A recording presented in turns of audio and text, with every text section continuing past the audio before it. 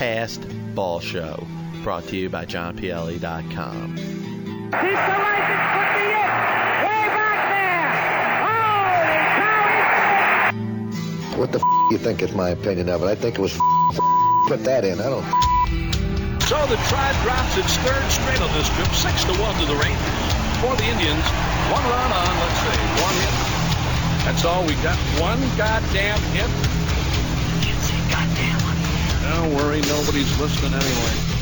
I'm talking about the past, I'm talking about the history, I'm talking about what's great about this game of baseball. There's so much stuff that we can talk about. I would say I wouldn't know, but I would say the reason why they won the past is baseball going into the highest baseball sport that has gone into baseball, and from the baseball angle. I'm not going to speak of any other sport. Let me start by telling you this. I have never used steroids, period. Jerry, just remember, it's not a lie if you believe it. Joe Carter with a 3-run homer. The winners and still world champions, the Toronto Blue Jays. And this team sucks.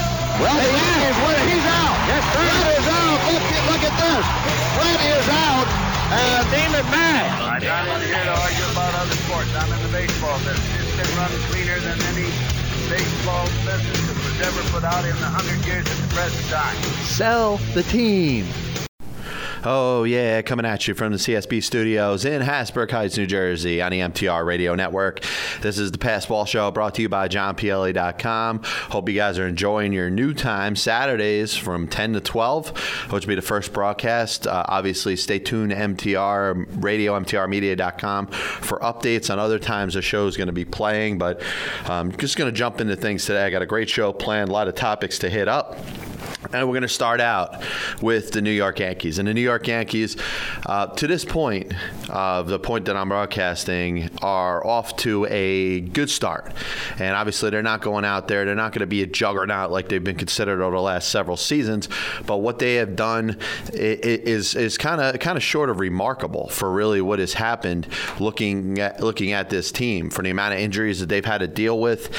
And the fact that they've not only been able to tread water, but they're playing good enough baseball that they're certainly in the thick of things when it comes to being in a race in the American League East. Of course, the Boston Red Sox are off to a better start. They seem to have some things clicking, which is very good for them. Looks good for what you want to see from the Boston Red Sox. But the New York Yankees, in spite of not having that superstar power, in spite of all the different injuries that they have been fighting, they have managed to hang in there. And I was getting into my blog this morning, and really what I like to do is I like to make comparisons between certain teams and certain things that are going on.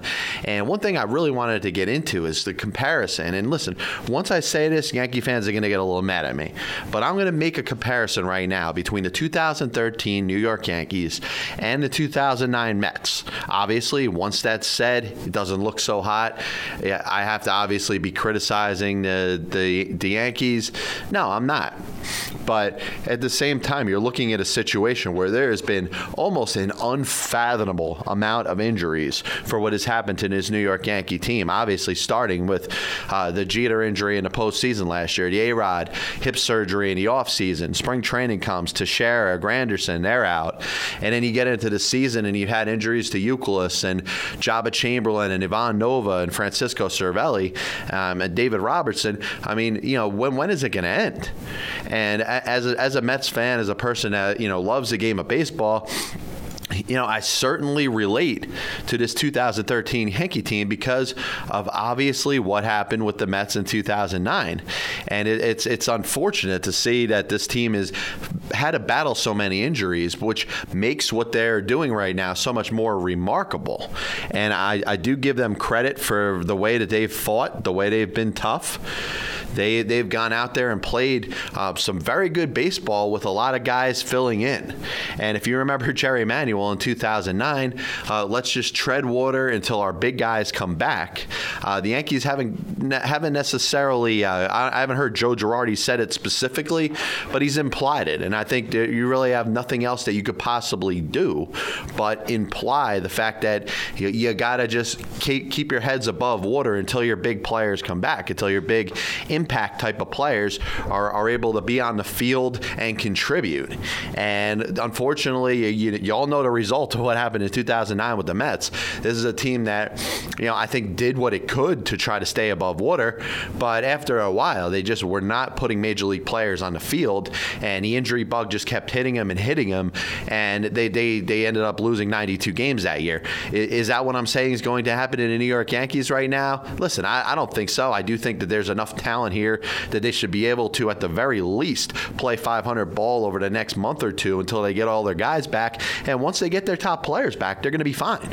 And I don't think there's any worries, when it comes to what's going to happen with this team once their key players, Teixeira and Granderson and Jeter and eventually A-Rod, all get back in the lineup. The lineup's going to be a lot more potent. They're going to be able to score some more runs. You sprinkle in the guys that have helped right now, the Vernon Welleses, the Travis Hafners, and once you get these guys back in, it's a formidable offensive team again. And pitching-wise, the Yankees have been lucky enough to this point. I know there's been injuries to Chamberlain and Ivan Nova and David Robertson, but for the most part, their key starting pitchers have stayed healthy. CC Sabathia, Andy Pettit, Hiroki Kuroda. Kuroda's pitched phenomenal for them. And you're looking at those guys who I think are very important, maybe the most integral parts of this team, as far as really, if they lost one of those guys, the whole bottom could fall out to this whole thing. And one thing I was kind of studying a little bit, kind of getting into the 2009 Mets, comparing it to what the Yankees have. First, we're going to just go over what's happened so far with the New York Yankees. Obviously, you know about Jeter, you know about A-Rod, you know about Granderson and Teixeira, who they lost in spring training. And as you get into the season, you see guys like Cervelli, who's supposed to be their starting catcher. He was just starting to kind of be a force at the plate, a guy that the pitchers were getting comfortable throwing to. He's out, and he's out for an extended period of time. And then you throw in the injury to Youkilis. You throw in, Eduardo Nunez, who's going to be out for a little bit. You don't know if he's going on the DL. And then you got Nova and Chamberlain and Robertson. It just gets to a point where it just spirals out of control. How many of your regular players, how many of your projected 25-man roster can you do without before the absolute panic starts to set in? And I think it's something that really, really has to look scary if you're a Yankees fan, because I don't think it's a spot where you're looking at the team to not make the playoffs. I mean, we're still in a situation that if the Yankees miss the postseason, it's going to be unacceptable, and it really does have to be looked at that way, because nobody's expecting the Yankees to go out there and not get the job done. And I think that's something that really has to be looked at. It has to be taken very seriously. And with these injuries, to me, fans are not going to look at it as an excuse. Yes, if the season ends and the Yankees aren't in the playoffs, they say, all right, well, look at all the injuries the team had to deal with. But, right now, what the Yankees have had going for them are some of their fill-in guys, particularly offensive players like Vernon Wells, who I think can keep it up. Travis Hafner can probably maintain the pace that he is on. He's a very good power-hitting left-hand batter. And Lyle Overbay, who may be playing a little above his head, but those guys are kind of filling in, giving the Yankees a chance to win, which I think has helped to this point. Something that the Mets didn't necessarily get when they lost first Carlos Delgado, then Jose Reyes, then Carlos Beltran in 2009. I mean, if you remember some of the guys that were filling in for them, the Mets had Alex Cora playing shortstop. The Mets were using guys like Corey Sullivan and Jeremy Reed in center field. Daniel Murphy made the switch from the outfield to first base, which was probably the best thing to happen to him. And that was really the only spot where they got adequate production. Obviously not to the production that they got from Carlos Delgado the year before. I mean, the guy hit 38 home runs for the Mets. But the Mets lost a lot, and it really took its toll on the team. And as the season went on, you see some more injuries to the pitchers, whether it's John Maine, who ended up returning, Oliver Perez, who had his 2 DL stints, Johan Santana, of course, in late August, ends up being out for the season after having his some bone chips taken out of his arm. It fell apart very fast. And I think the Yankees maybe in their fans should kind of just sit back and caution a little bit and realize that it's quite possible, it is a distinct possibility that the same thing could happen if their players don't get back soon. Now, from what you hear, you're hearing a lot of good news. You hear that Alex Rodriguez is resuming baseball activities. You're hearing that Curtis Granderson is playing in extended spring training games, which means that, listen, these guys could reasonably be back within a month or so. A-Rod maybe by the All-Star break. Of course, a lot of people said in the offseason, once he had the hip surgery, that he was out for the season. So it looks like you're going to see Alex Rodriguez at some point this season. Love him or hate him, he still has the ability to hit the ball a long way. Mark Teixeira is another story. You're not getting necessarily the most fuzzy reports when it comes to his health and how he's going to be with his wrist and when he's going to come back. I think that's going to be a big thing for the Yankees because they don't necessarily have anybody right now that they can play at first base, especially with Kevin Youkilis out. You figure A-Rod comes back in the All-Star break, he's probably going to be a DH. Youkilis is probably going to be your third baseman. So you're looking at more of Lyle Overbay. Listen, Lyle Overbay has been a good major league player, but he is not a starting first baseman for the New York Yankees. I mean, he obviously is because he wears the uniform, he goes out there, he plays first base, but as far as a guy that can go out there and put the numbers that you would expect from a Yankee first baseman, whether it's Mark Teixeira, whether it was Tino Martinez, whether it's Jason Giambi, whether it was Don Mattingly. Even back to guys like Chris Chambliss, you're not expecting guys to put up the numbers that Lyle Overbay will put up over the course of a full season. And that's to no fault of Lyle Overbay. Let's be honest. Let's not make this guy out to be something that he's not. He is what he is. He'll play a good defensive first base. He'll get some big hits. He's obviously going to struggle against left-hand pitchers, so you may want to find a caddy, a guy that could play a little first base, maybe a right-hand batter to kind of help him out. But I do think out of the injuries that the New York Yankees have, and obviously Derek Jeter is very important because you don't necessarily have a shortstop. Eduardo Nunez, healthy or not, is going to kill you defensively, and he's a guy that I think I could certainly see allowing his defense to impact his offense. And I do think that that's something that's very important and it has to be looked at. But Jeter, number one, is important to get back. Unfortunately, the Yankees haven't gotten the best of news when it comes to Derek Jeter. You're looking at maybe the All-Star break, maybe even a little later.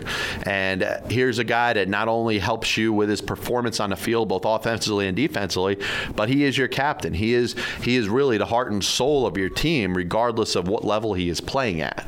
And I do think that this is something that the Yankees really have to consider, not having Jeter and not having Teixeira. If they had a choice out of the guys that are injured right now and on the disabled list, I'm sure the answer would be Jeter and Teixeira as the top two guys to come back. But they'll get back Granderson, they'll get back A-Rod, eventually they'll get back Kevin Youkilis, and in a distant future, hopefully, and maybe even before Jeter and before Teixeira comes back, you should see your catcher Francisco Cervelli come back.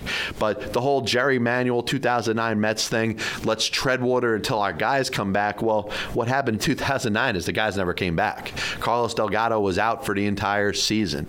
Jose Reyes, day-to-day injury with the hamstring tendon, ends up being out for the season. Carlos Beltran, the knee problems, he ends up making a return towards the end of the season, and it was way too late. He was coming back simply because he was healthy.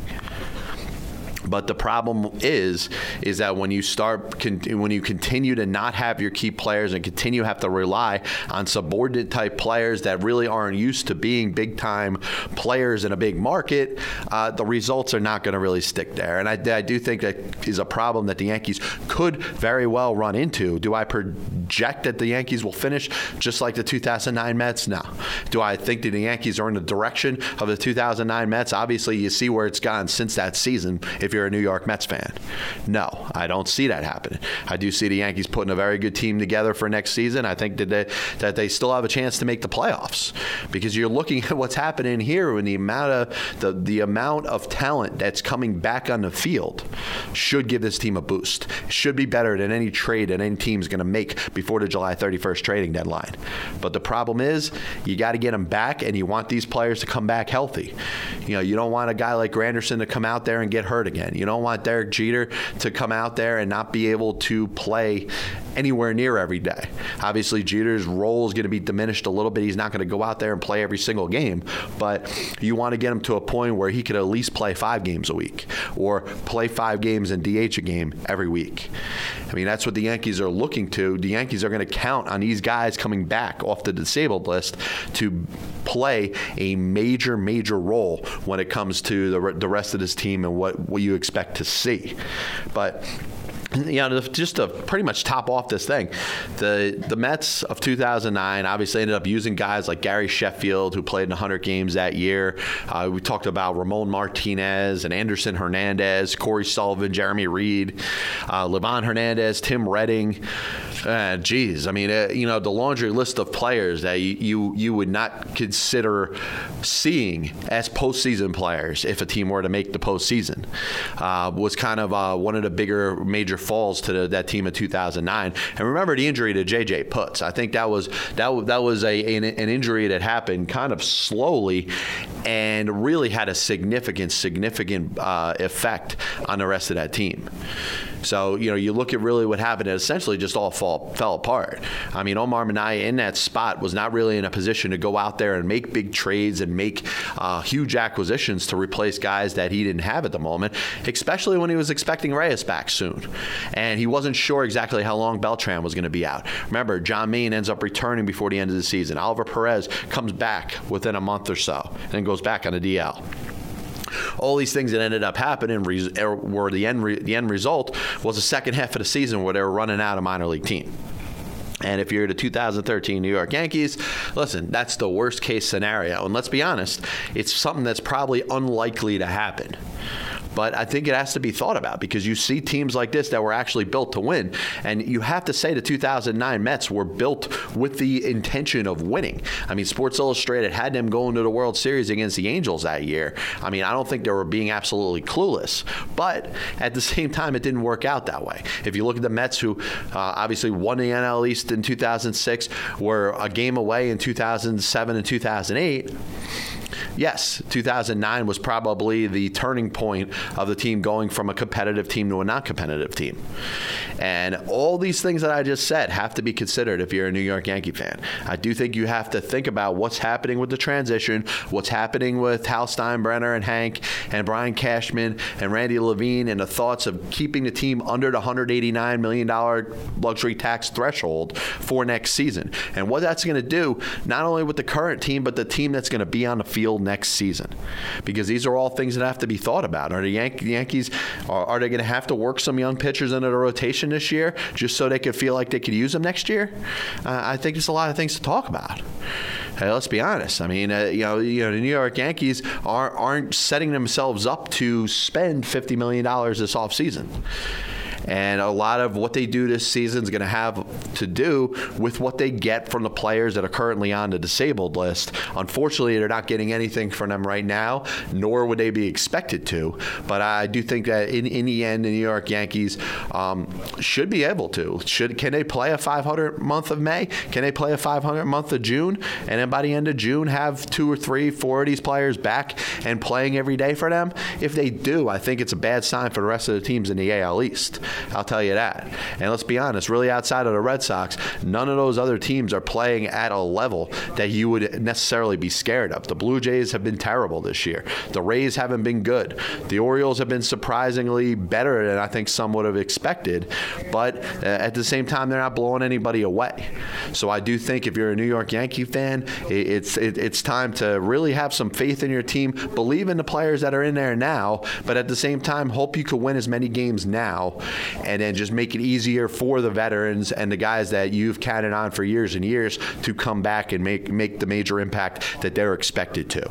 Once again, this is John Pielli, Passball Show, MTR Radio Network. We're going to take our first break of the day. We'll be back with a lot more stuff going on after this. This is MTR Media CEO Bill Zeltman. We appreciate you making us a part of your day. Hey, this is David Dobin. I've thought of a really good way to make someone look really stupid.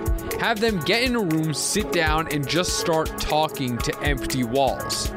Now, that is generally what someone would say I'm doing when I sit down to do my show. But having you guys there on the other end, the listeners, the callers, those on Twitter and Facebook who partake of the conversations throughout the week, you make this what it otherwise couldn't be. This isn't me sitting and talking like an idiot. This is me sitting, talking like an idiot, and having you guys join in on the fun. So come on in, 5 Eastern, 2 Pacific, every Monday, the David Dobin Show here on MTR Radio. MTR Radio. America's radio station.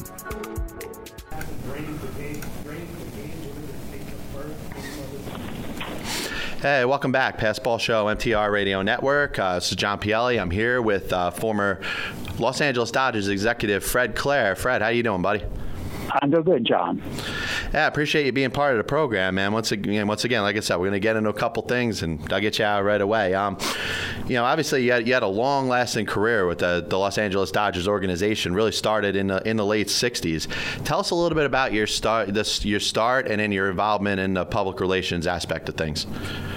Well, I was very fortunate. I did enjoy a 30-year career with the Dodgers and started as the director of publicity, and at a time when the Dodger staff was very small, and so even with that early opportunity, had a chance to get to know Walter O'Malley, Peter O'Malley, Walter Alston, all of the Dodger coaches and baseball people, Al Campanis, Bill Schweppe, some really great individuals, and advanced up the ladder from publicity director to vice president of public relations and promotions, and then to executive vice president, and ultimately to executive vice president and general manager. Yeah, it's very interesting how your path kind of went around, because you started. What did you start as a reporter, right? Before that, you were. I was my background was in journalism. I had been the sports editor of a small newspaper, the Pomona newspaper, and then had a chance to go to Long Beach to cover the Angels in 1968, and then had a chance to cover the Dodgers in 1969. So went to spring training with the Dodgers as a member of the Long Beach newspaper, and then in July of that year was offered the position of director of publicity of the Dodgers. So that really was my start in baseball, and again, a very small staff, so an opportunity to learn a great deal, to be exposed to all areas of the game of baseball, and my real interest was what was taking place on the field, and so establishing those relationships and friendships was very beneficial to me as I went on in my career. Yeah, no question about it. Once again, it's John Pielli. I'm here with Fred Claire. Now, Fred, you were kind of behind the whole campaign of the Think Blue, with the whole Dodger Blue thing. Tell us a little bit about that and how that got started, and how the impact that you had with that. Well, when I was involved in marketing and, trying to create, as one does in marketing, the best fan appeal that you can, and to establish the closest connection between the fans and the team. And so came up with the concept of Dodger Blue, and we had the right guy to spread the paint on that, because Tommy Lasorda had just become the Dodger manager, so this goes back to about 1977. And so we really launched a campaign of Dodger Blue, a lot of signage, a lot of awareness of all of that. I can remember we had a public workout in February of the first year where the fans could come to the ballpark without charge, so we encouraged everybody to wear blue. And so that was kind of the start, and really wanted to create the feeling of almost a collegiate type of feeling of Dodger Blue. I had seen and actually had paid close attention to what had happened at the University of Michigan with their blue campaign and with other colleges, and it clearly caught on. And so now Dodger Blue, Think Blue, is all part of the Dodger vocabulary. Yeah, no question about it, man. It looks like you did a great job of getting that going. It's still something that's very much in the limelight today. Now, as you moved forward, forward, and due to an unfortunate situation with Al Campanis and the interview, he ends up saying the wrong things. You end up taking over as vice president and general manager in 1987. Tell us a little bit about that transition, and did it and I'm sure it caught you off guard with what happened, but was that something that you were looking to get into in the future, or was that something that you were just like, all right, I'm in this position, I'm going to take it? Well, John, my philosophy with the Dodgers at all times was to simply take the assignment I had been given, take the job that I had been given, and to do it to the very best of my ability. And so that was the way that I entered every job and every position with the Dodgers. Al Campanis, of course, was a very good friend during Dodger days, but when he went on Nightline and made some remarks which were very unfortunate in every regard, Peter O'Malley asked me to take over as the general manager of the team. But by that time, I had already been with the Dodgers for nearly 30 years and had attended many general manager meetings with Al, had been with him in dealing with a number of aspects of the game, including negotiations when I became the executive vice president. I knew all of our people in baseball operations, had known them for a couple of decades. And so when Peter asked me to take that position in 1987, it wasn't one that I was unfamiliar with or that I was uncomfortable with, realized the importance of the position, and so kind of hit the ground running. That was in April of 1987, and I knew at that time that we had several needs on our ball club. We'd had a bad season in 1986. We'd finished 16 games under 500. We had some real needs on that team as we started the 1987 season, including finding a center fielder. And so one of the first trades that I made was to bring in John Shelby, who did a great job for us. And I think my first signing that I made, probably my first or second day on the job, was to sign Mickey Hatcher, who had been released by the Minnesota Twins, because I knew Mickey from his previous years with the Dodgers and what an inspirational player he could be, what a versatile player he could be. So none of that was unfamiliar to me. I just realized there was a tremendous scope of work that had to be done, and we did a lot during the 1987 season and then the winter meetings before the 1988 season, and then ultimately, of course, signing Kirk Gibson and other players at the beginning of 1988, and it all developed into a world championship in 1988. Yeah, no question about it. Once again, it's John Pielli. I'm here with longtime Dodgers executive and former general manager Fred Claire. Now, you put together a 1988 team, and you made moves like you'd mentioned. You brought in Kirk Gibson, Mike Davis, Jesse Orosco, Alfredo Griffin, a shortstop. Those series of moves really had an impact in kind of turning the team from a team that was not so competitive to a team that was very good. And you obviously saw that throughout the 1988 season. No question. We added the right pieces. I knew that actually after adding John Shelby as our center fielder and adding Mickey Hatcher, and then late in the season in 1987, I made a trade with Oakland to acquire Tim Belcher, where we'd had very good reports. But even entering 1988, I felt that there were three critical areas that we needed to have. We needed a shortstop, and that brought in Alfredo Griffin. We needed a closer. That brought in Jay Howe, and we needed a left-handed relief guy, and that brought in Jesse Orosco. So there were other pieces that were added.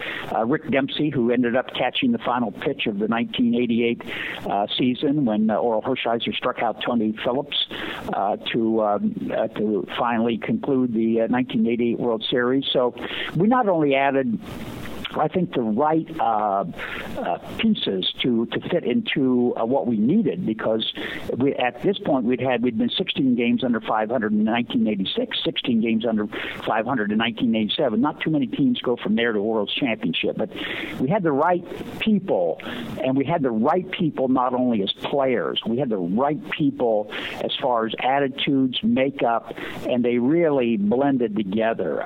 There were some wonderful guys who who were a part of that team, great competitors, great individuals, and they've shown that as the years have gone on. Many of those guys, if you look back at that team, are in baseball today as managers, coaches, scouts, tremendous group of individuals. Yeah, no question about it. Now, obviously you spend a long time as a general manager up until about 1998 when Fox ends up taking over, and they do the unprecedented thing of making that trade with the Florida Marlins, really apparently without your approval, without your even knowledge of it. What happened in that deal with involving Mike Piazza in 1998? Well, the trade I had Fox had taken over as ownership. News Corp had taken over as ownership of the Dodgers in the beginning of 1998, and Mike Piazza was in the final year of his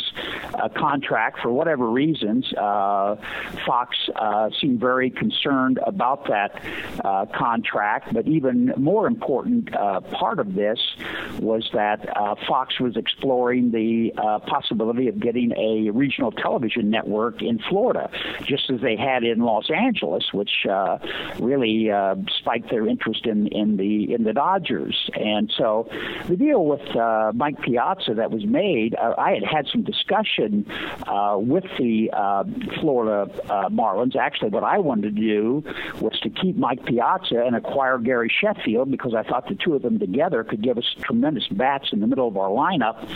And a Fox executive, in trying to do a television deal, heard from the Marlins ownership that they were concerned about some of the big salaries, and so the trade was made to trade Mike Piazza, who had a very reasonable contract at that time, for the very large, cumbersome contracts of Gary Sheffield, Bobby Bonilla.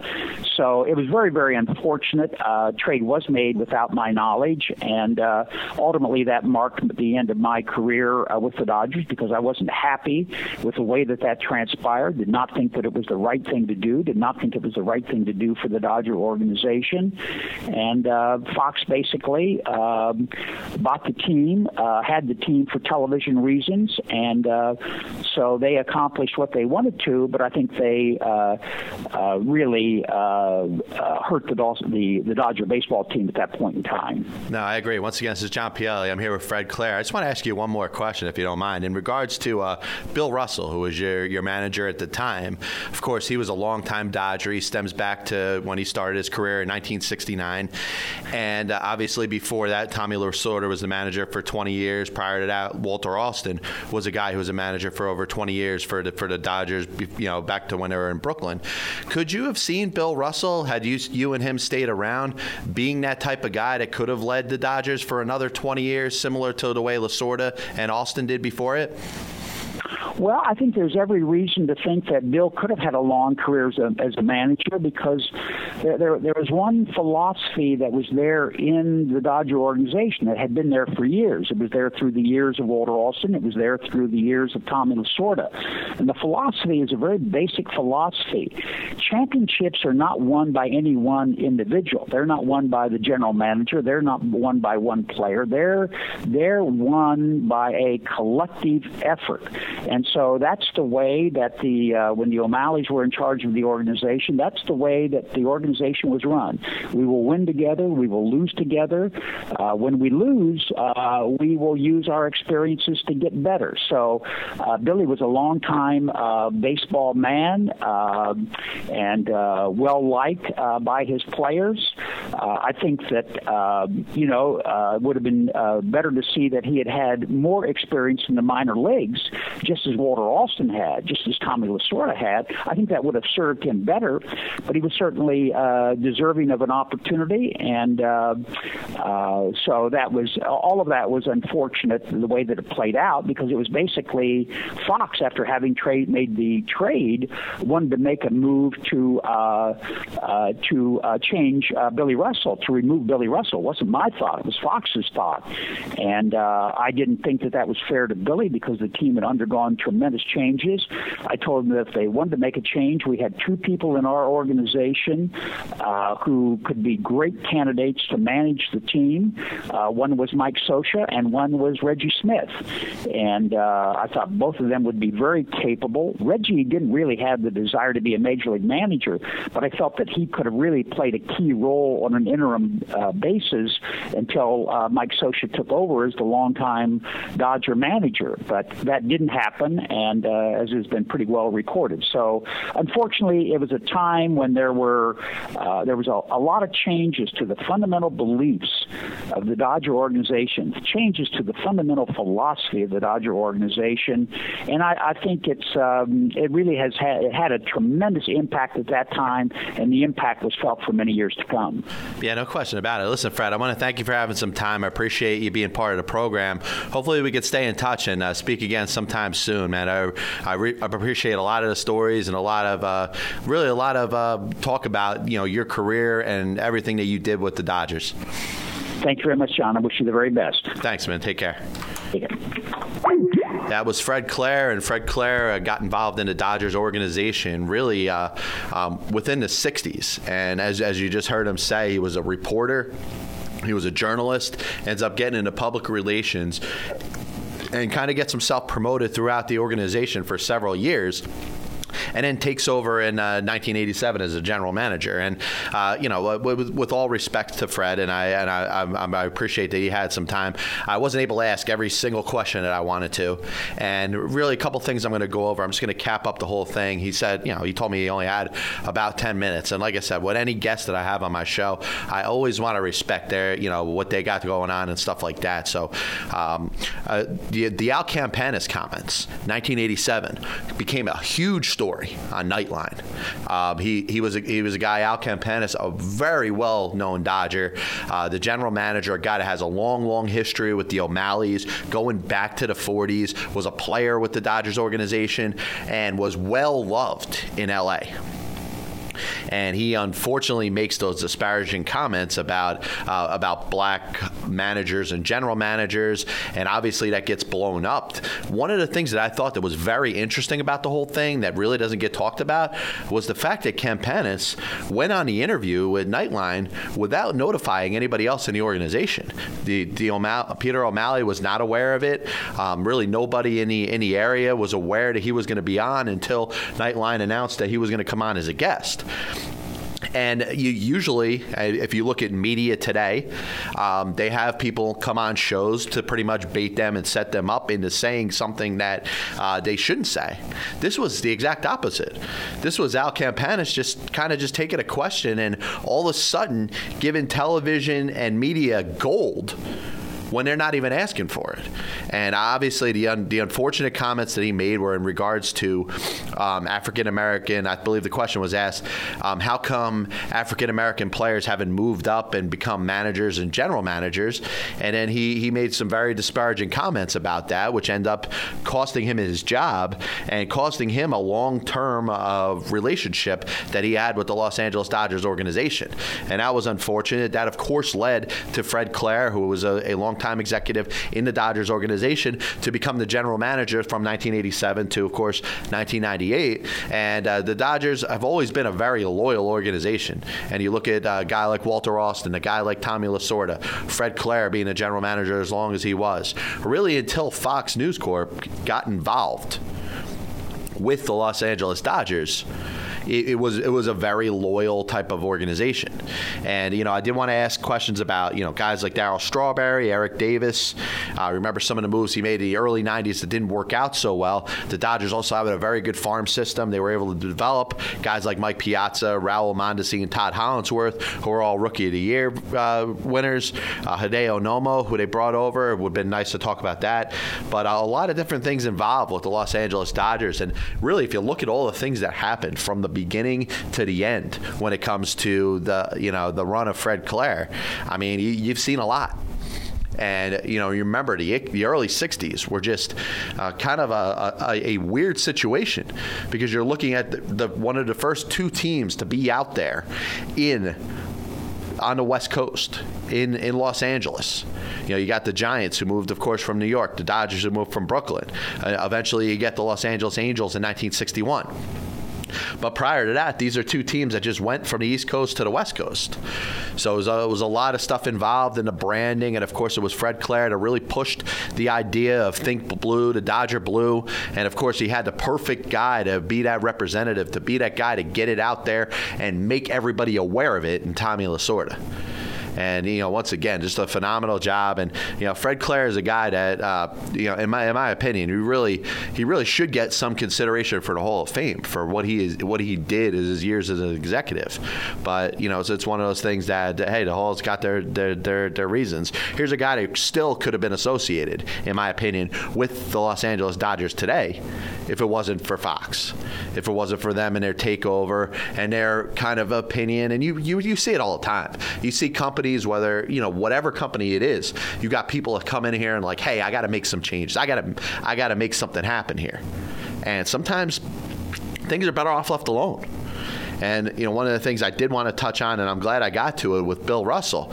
Bill Russell was a guy who has that pedigree, similar to Tommy Lasorda. The long time run that he had with the team, from coming up in 1969, from being the starting shortstop in the 70s and the early 80s, and then staying with the organization, being a coach for those years, managing in the minors, coming back, being part of Tommy Lasorda's coaching staff. There was not a better guy groomed for the position of the Los Angeles Dodgers manager after Tommy Lasorda left than Bill Russell. And Bill Russell gets his opportunity, of course, maybe a little sooner than expected, as Tommy Lasorda has the heart attack in 1996. And, he's expected to come back. He says, listen, I'm just going to stay away. I'm going to retire. That's it. And Bill Russell's the manager. They took the interim tag off. He had his chance there. But unfortunately, not many of us would have known, not many of them would have known that the Dodgers were going to go through an ownership takeover, and Fox ends up getting involved. They end up buying the team from the O'Malley family. And what happens is they want to make a lot of changes. And the most despicable part, and honestly, I'm surprised that this is something, because I've read about it, obviously planning to have Fred on our show. The fact that this trade between the Marlins and the Dodgers involving Mike Piazza was made without Fred Claire, the general manager's approval or even knowledge. He said right there that he was speaking with the Marlins about maybe making a trade in some regards, but he wanted to keep Mike Piazza. And it was the new ownership from Fox that decides they're going to make the trade over his head. Do you expect the guy to be happy with it? I mean, it's kind of ridiculous. I mean, what kind of power structure do you have where you say, hey, listen, I'm going to come here and just make all the decisions? I mean, do you blame Fred Claire for being upset? Do you blame him for being honest and saying that he had no approval of the trade, nor did he have any friggin' knowledge of it? I mean, it's kind of ridiculous. And you look at what happened to the Dodgers after Fox took over. I mean, were they winning World Series after that? Were these moves, these big moves that really felt like they had to be made, bringing in, 3-4 managers in 5 years or something like that? Did these type of moves end up making his team into a winner? And the answer is absolutely no. And you look at a organization that I've always admired.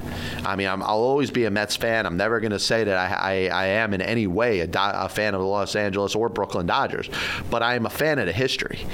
And, for an organization that goes back so far, from the DeRocher days, prior to that to the Wilmer Robinson days, when they were known as the Robins in the teens and the early 20s. I mean, this is something that was always known as a loyal organization. And you saw right there that they kind of just took it right away. And I thought that was a shame.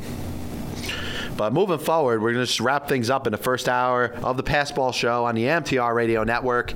And definitely excited about the new time from 10 to 12 Saturday mornings right here on the MTR Radio Network. And, if you ever hear anything that you want to discuss or you want to discuss with me, since we're not going live, feel free to tweet me. I was thinking about this the other day.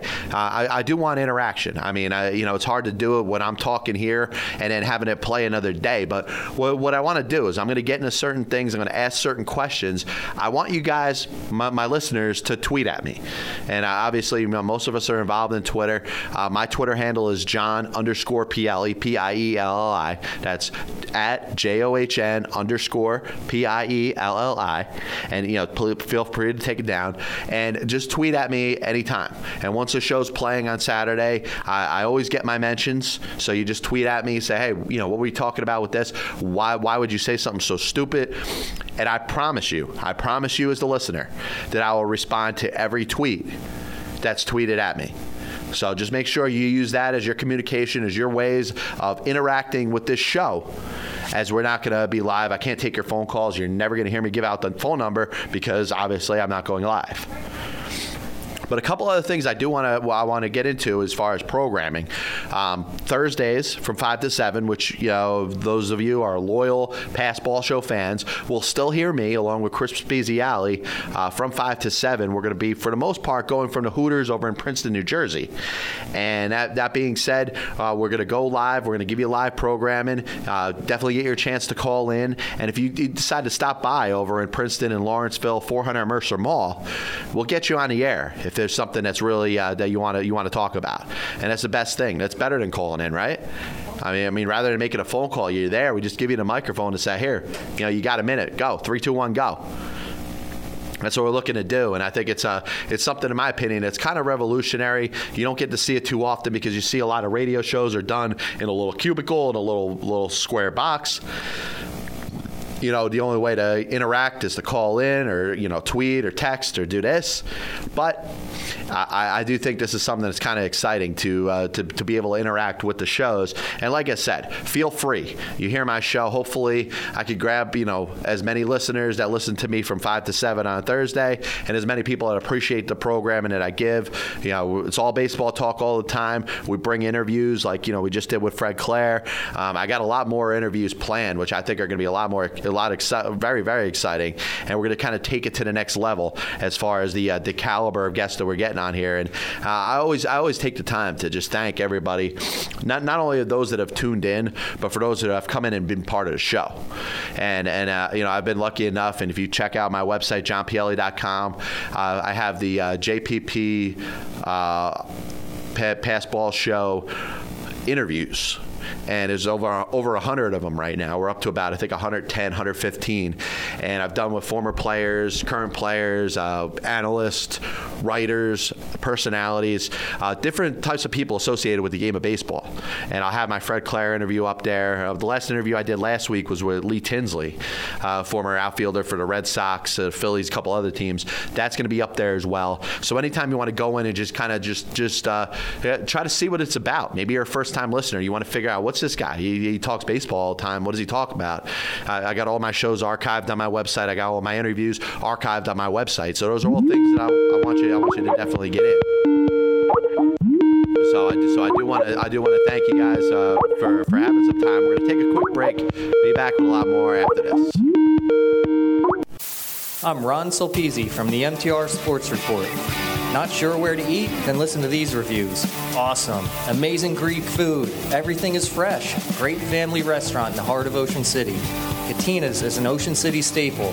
When you've had your fill of pizza, cheesesteaks, and ice cream, head for Katina's. Katina's Gyro Restaurant, 501 East 9th Street, Ocean City, New Jersey, 609-399-5525. Check out their website, katinasfoods.com. That's katinasfoods.com. Order their famous Mediterranean dressing, and they'll ship it right to your door. Follow us on Facebook and Twitter, Katina's Greek Restaurant. In your face, all over the place. We're online 24/7. 24/7. You're listening to the hottest internet station. MTR Radio.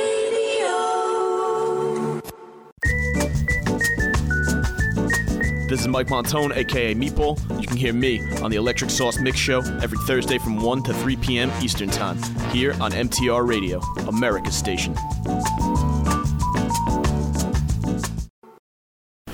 Oh, yeah. Welcome back. This is the Pass Ball Show, MTR Radio Network. Going to finish up the first hour here. A lot more stuff going on. Of course, I got a whole second hour of programming, stuff that I want to hit up on, different topics relating to the game of baseball as it is now, and, of course, as the way it was in history, going back, obviously to the 1800s. I actually don't think I'm going to be getting too much into the 1800s today with my historical aspects, but I will touch up on a couple things. Kind of as a little tease, I'm going to get into the last year that the Philadelphia Athletics were in Philadelphia, which was 1954, and I have a reason of getting to that, which I will get into in the second hour, as well as Robin Roberts. And Robin Roberts had a phenomenal career. I'm going to make a comparison between him and a more contemporary pitcher, but also not recent pitcher. But I think it's going to be a lot of fun getting into that, and I do enjoy the kind of the flashing back in history, as we did obviously with with having Fred Clare on. We got into the 60s Dodgers, the 70s Dodgers, the 80s Dodgers, and of course as they hit the end of the 20th century, and really a lot of interesting stuff going on with that, and I'm kind of happy about it. I'll have that interview up in addition to the entire Pass Ball Show, so certainly a lot of things to get into. John Pielli, Pass Ball Show, MTR Radio Network. And one more thing I wanted to get into is I'm actually putting together, and we'll see how it ends up broadcasting on the MTR Radio Network. I'm going to be doing, and what I'm going to try to do, is a weekly fantasy baseball show. And for all you that are fantasy baseball fans, you'll get the opportunity to get some really good insight. Because, in addition to, knowing my game of baseball, I also do have an idea of how farm systems work in certain teams and what players you might see at certain times. And I think, I'm going to be able to provide a lot of insight. It's going to be a show that I'm going to keep as interactive as a Pass Ball Show. We're going to, throw my Twitter handle out there and allow you guys to pretty much make your own suggestions, because let's be honest. I mean, fantasy sports is really taken to a level of its own. And you talk about different leagues and the way it's set up and stuff like that. I mean, there's so many different rules. You got daily leagues now, which I think is really amazing. The fact that people can actually win money on a daily basis, as far as simply just setting random lineups. But for all of us involved in fantasy baseball leagues, and let's be honest, I mean, if you're a baseball fan, odds are you probably are in a fantasy baseball league of some sort. I mean, listen. I mean, could you use some advice? I mean, listen. Could you use something to at least consider? I mean, there's a lot of players, and I follow the waiver wires of my leagues and leagues that other people are in, and you see players getting dropped that you're just kind of surprised about. And are they worth picking up, or why are all of a sudden people going after a guy like this or a guy like that? And I've said it before that the problem that I have with fantasy baseball is really that the fact that people just simply try to do what other people are doing rather than being individuals with it. And people have an obsession, and the obsession, in my opinion, is crazy with what you see with people going after closers. I mean, is every team's closer really going to be a valuable asset of somebody's fantasy baseball team? I mean, and unless somebody's making saves, friggin' 10 points a save or 15 points a save, the value of a closer in fantasy baseball is not where it needs to be. And I think that's something that people just kind of way overrate. I mean, does the fact that Jimmy Henderson is the closer of the Milwaukee Brewers instead of John Axford really mean that 51% of friggin' leagues need to go pick him up right away? I mean, if the Mets decide that Bobby Parnell is not going to be the closer and Frank Francisco is going to be the closer, should 50% of the leagues pick up Frank Francisco? I mean, I think you should be a little objective, I think, and particularly with closers. Like I've said, if you listen to last week's show, they're a dime a dozen unless you're really in the top 5%. Unless you're Mariano Rivera, unless you're right now Craig Kimbrell or Aroldis Chapman or even Jonathan Papelbon, unless you're at that absolute top 5%, it's a dime a dozen. You can run anybody out there to go out, get 20, 25, even 30 saves. And you'll see it. Once you see changes, a Jimmy Henderson goes out there and gets 30 saves. Is he a legitimate closer for the next 10 years? Absolutely not. There's no proof of that. I mean, you're going to see the Carlos Marmols and the Fujikawas in Chicago, Addison Reed. You see a bunch of closers that are out there just simply doing the job. But can they actually do the job? I'm going to get into stuff like that. So stay tuned, for further programming announcement about, what I'm going to do with the show, what I'm going to call it, and really all the fantasy baseball knowledge and stuff that you need. You're going to hear from me, John Pielli, the baseball expert right here on the MTR Radio Network. But finishing up the first hour, man, one thing I want to get into, the day I'm recording the show is actually Tuesday, and I'm actually, as soon as I get out of here, I'm going to go up to Citi Field. We're going to see Matt Harvey pitch a game against the Chicago White Sox. Now, if you're listening Saturday, you'll know that Matt Harvey is a scheduled starter for Sunday's game against the Pittsburgh Pirates. So I kind of made a little bit of a connection there. So I'm not too out of date with what I'm saying here. Matt Harvey at Citi Field is going to be an event. And, we think as the season goes on and as the Mets fall further and further out of the playoff race, the days that Matt Harvey pitches at home are going to be exciting. And think about the amount of fans that are going to want to go out there and see him for the first time. I would suggest, if you're a guy that really is intrigued by Harvey, I would suggest that you go out there and you see him sooner rather than later. And I'm not saying these games are going to sell out. Let's be honest. I mean, listen, if Harvey throws a no-hitter tonight, I don't think they're going to sell out his Sunday start against the Pirates. I mean, they can't even sell out opening day here. I mean, let's be honest. I think it's a little crazy, but moving forward, here's a guy that's going to get a lot of attention. I do think you want your chance to kind of roam the stadium a little bit, get close, kind of watch this guy kind of becoming a star. And if you're a Mets fan and you could get a cheap ticket or something, go down to Citi Field and just get there before the crowd does. Get there before, it's the second half of the season and the Mets have nothing to play for. I think you go out there and you see him. This is going to be my third time seeing Harvey, and hopefully while this show is playing, we're going to talk about the good results of the game on Tuesday with the White Sox. I want to thank everybody for tuning in. We're going to be back one more hour to Pass Ball Show on the MTR Radio Network. We'll talk to you guys in a little bit.